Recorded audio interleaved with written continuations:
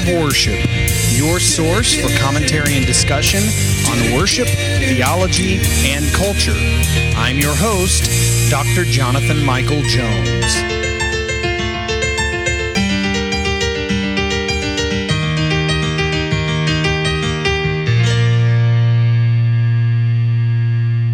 Well, hello and welcome to the Act of Worship podcast. This is Dr. Jonathan Michael Jones, and we are beginning today in this Psalm Project journey, Book 3.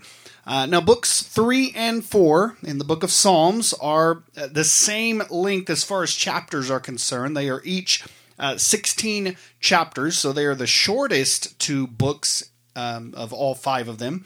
So 73 through 89. That is Book 3, and then 90 through 106 is Book 4. Actually, I guess Book 4 is one chapter longer, but they are the shortest books. So this one, Book 3, is the shortest one, 16, and then 90 through 106 is Book 4. So we are beginning Book 3, and it is attributed to Asaph. As I mentioned earlier, at some point in this journey, I've mentioned that these psalms are attributed to different people. If you remember Psalm 72, I mentioned the title of Solomon. It could have been written by Solomon. David did not write all of the psalms. He wrote many of them, but not all of them. And so this one is attributed to Asaph. And so here we are, beginning in chapter 73. It is a psalm that begins with an assertion that God is good. And you see this phrase throughout the book of Psalms. Whether David or another psalmist, they will constantly say, God is good. And almost as if they're reminding themselves. And we could take a lesson from that we need to constantly, unfortunately, remind ourselves of how good God is. Because the truth is, Jesus promised us that in this world we will have trouble. So there are difficulties in this life. And sometimes we get distracted by those difficulties. Let me give you an example. How many times when something bad happens, let's say a plane crash, for example, how many times do people begin to curse God when that happens? If God is loving, how could he allow this to happen? And yet, tens of thousands of times a day, all around the world, airplanes take off and land safely. And nobody ever attributes that to God. Well, God is protecting these people. And yet, the one time it happens, and God has his reasons for allowing these things to happen. We don't know the mind of God. We cannot say that we know the mind of God, except that we know what he's given us in his word. And so sometimes we get distracted by these bad things that happen in our lives. And we need to constantly remind ourselves that God is good. And so this psalm is based on that assertion that God is good. And it's a belief that is won only after a long struggle with what is observed in the world. We don't like to think about that, but as Christians, there's a toiling aspect to our faith. We wrestle, we struggle. That's part of our faith. And it is only after observing these and struggling with these things that we come to realize that God truly is God, is good. And it's confusing because this bad stuff happens in our own lives and in the lives of others. And often we see the prosperity of the wicked. How does good at all occur and happen to people who don't deserve it? Truly, we don't. No one deserves it. We all deserve the wrath of God eternally. But we look at those who are blatantly wicked and not even children of God, don't even profess the name of Christ, and yet good things happen and they're prosperous. And so we struggle with these things. And so we have to bring ourselves back and refocus ourselves and realize that God is good to all. And so this is the theme of this book. And it's also treated this way in Psalms 37, 49, and in the book of Job. And we see this often. Job did not curse God, but you can read the book of Job and see that he certainly questioned a lot of things. And that's part of our faith. And so here we are in Psalm 73, and it calls into question the prosperity of the wicked. Let's take a look at this. Truly, God is good to Israel, to those who are pure in heart. But as for me, my feet had almost stumbled, my steps had nearly slipped. For I was envious of the arrogant when I saw the prosperity of the wicked. For they have no pangs until death, their bodies are fat and sleek. They are not in trouble as others are, they are not stricken like the rest of mankind. Therefore pride is their necklace, violence covers them as a garment. Their eyes swell out through fatness, their hearts overflow with follies. They scoff and speak with malice, loftily they threaten oppression. They set their mouths against the heavens, and their tongue struts through the earth. Therefore his people turn back to them, and find no fault in them. And they say, how can God know? Is there knowledge in the Most High? Behold, these are the wicked, always at ease. They increase in riches. All in vain have I kept my heart clean, and washed my hands in innocence. For all the day long I have been stricken and rebuked every morning. If I had said, I will speak thus, I would have betrayed the generation of your children. But when I thought how to understand this, it seemed to me a wearisome task, until I went into the sanctuary of God. Then I discerned their end. Truly, you set them in slippery places. You made them fall to ruin. How they are destroyed in a moment, swept away utterly by terrors. Like a dream when one awakes, O Lord, when you rouse yourself, you despise them as phantoms. When my soul was embittered, when I was pricked in heart, I was brutish and ignorant. I was like a beast toward you. Nevertheless, I am continually with you. You hold my right hand. You guide me with your counsel, and afterward you will receive me to glory. Whom have I in heaven but you? And there is nothing on earth that I desire besides you. My flesh and my heart may fail, but God is the strength of my heart and my portion forever. For behold, those who are far from you shall perish. You put an end to everyone who is unfaithful to you. But for me it is good to be near God. I have made the Lord God my refuge, that I may tell of all your works. There's a lot here, just an incredibly deep psalm.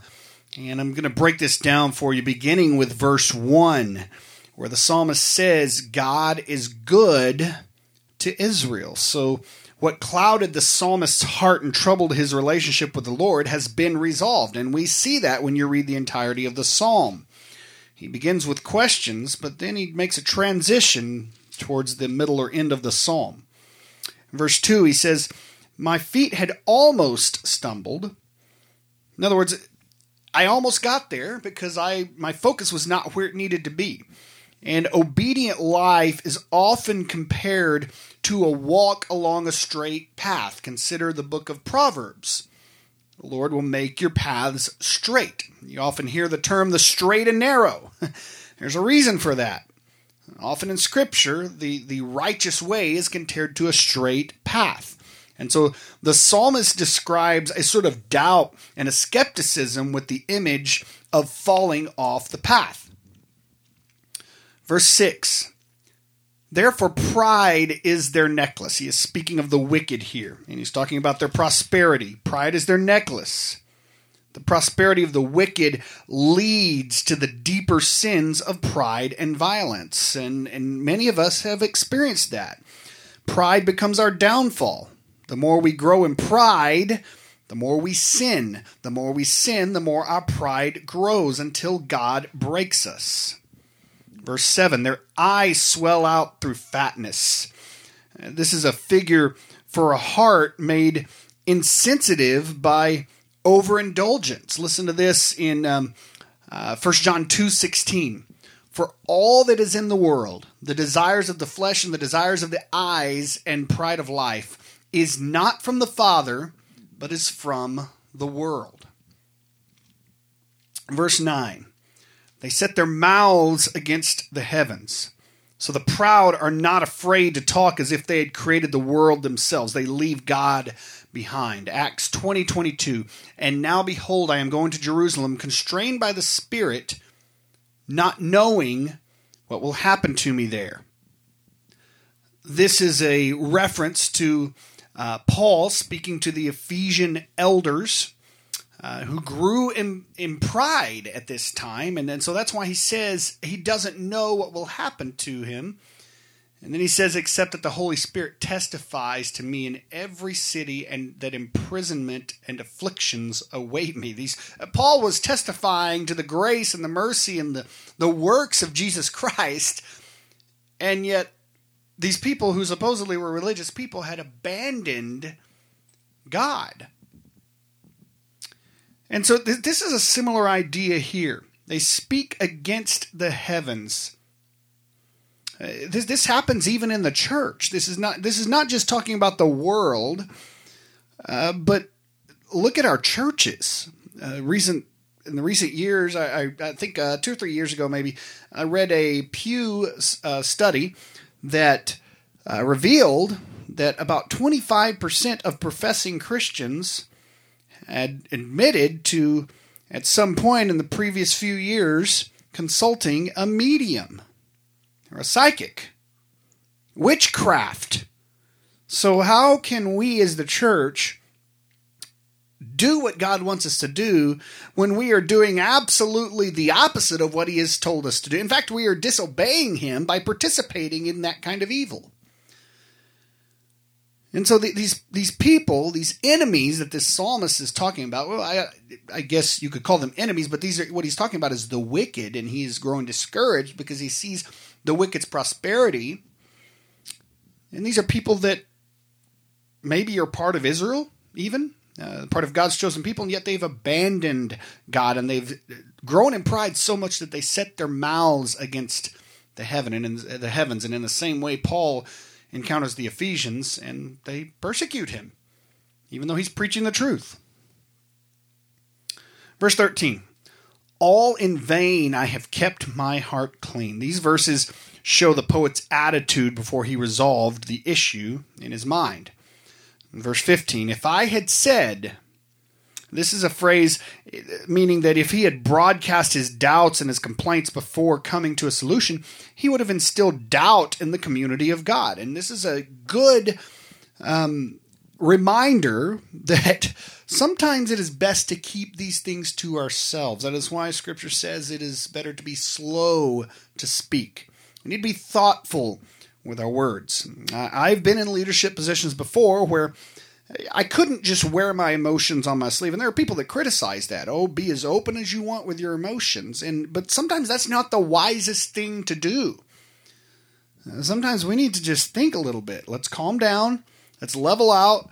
Think about what we are going to say and how it will impact other people. And there is nothing wrong with keeping our thoughts to ourselves. Okay? That is something I think many people struggle with. We just say the first thing on the tip of our tongues, and it gets us in trouble. I know it's happened to me before. It's probably happened to many people. But, you know, the psalmist here is saying that if I had broadcast these doubts, it would have impacted the community of God in a dire way. Verse 16. But when I thought how to understand this, it seemed to me a wearisome task. What is he talking about? This. That is the prosperity of the wicked and the suffering of the righteous. Verse 17.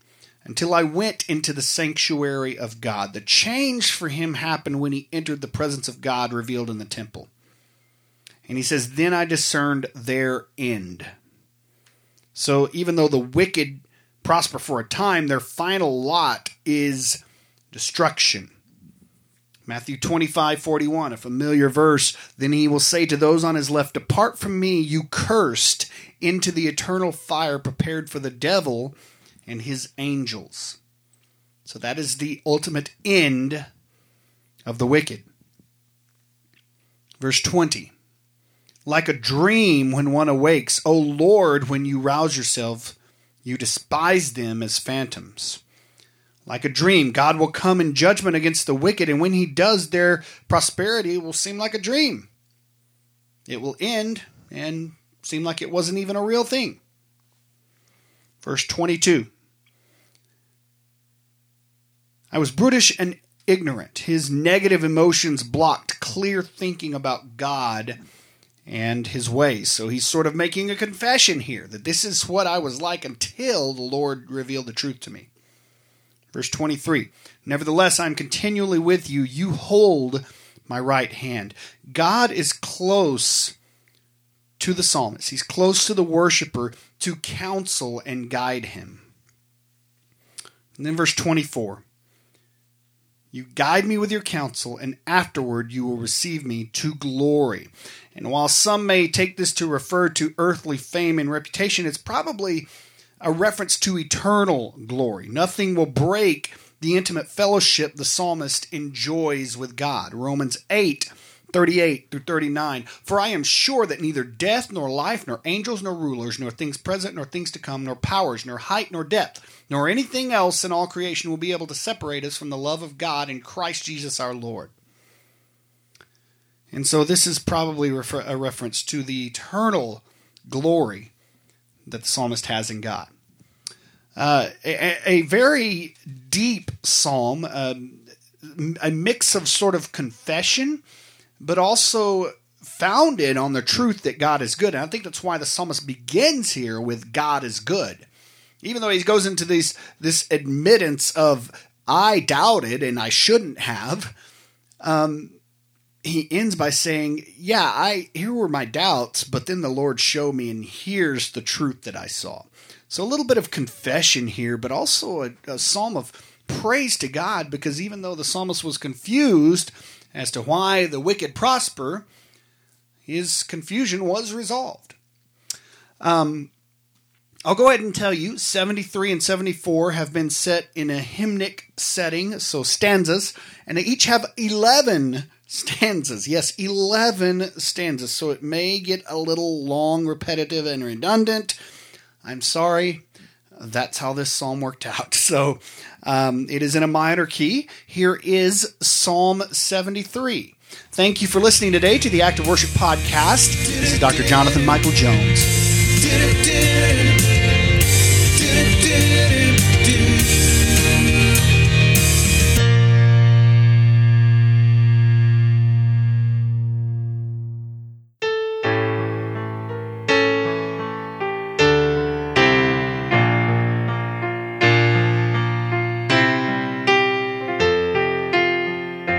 Yes, God is good to Israel, to everyone whose heart is pure. But as for me, I nearly fell.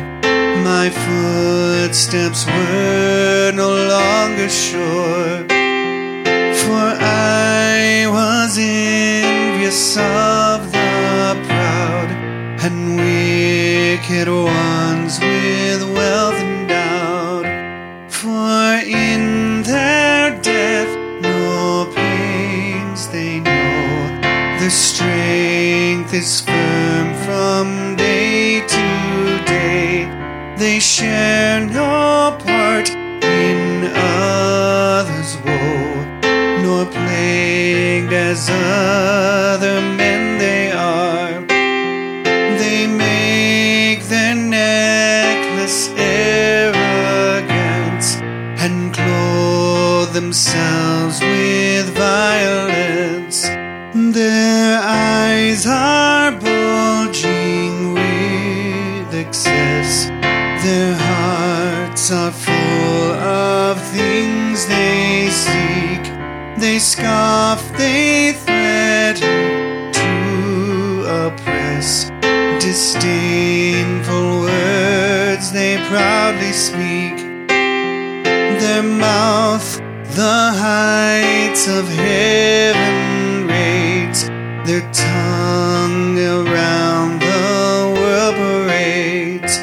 Their people therefore with them turn to drink from streams that overflow. For how they say, can God discern? And does the Most High really know? Behold,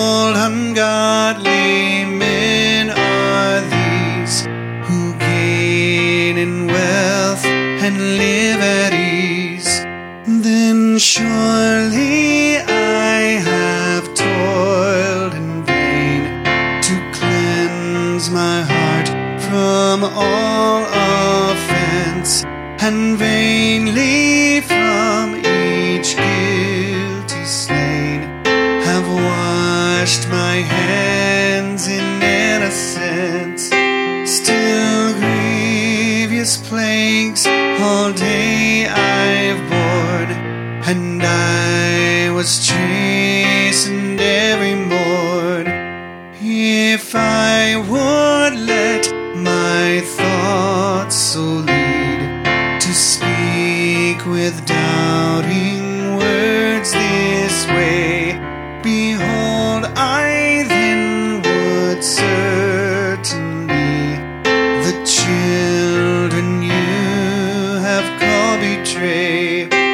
But through the facts I tried to see, the problem deeply troubled me. I entered then God's dwelling place, and there I understood their end. You set them in a slippery place, and to destruction them you send. How rapidly destroyed are they, by sudden terror swept away. As from a dream you, Lord, awake, then you their image will despise. When pierced with heart about to break, when bitter thoughts within me rise, I senseless was, a blind within, a beast before you I have been. Yet constantly I am with you. You've taken hold of my right hand. Your counsel shows me what to do, and guides me in the things I plan. And afterward, so shall it be, you will with honor welcome me. Are you not all I have in heaven? None else on earth do I desire. Though human strength come to an end, my flesh may fail, my heart expire. My heart's strength God Himself will be, my portion through eternity. Those far from you will surely die, who dealt with you unfaithfully. But as for me, I will draw nigh. How good that God is near to me. I refuge take in God the Lord, that all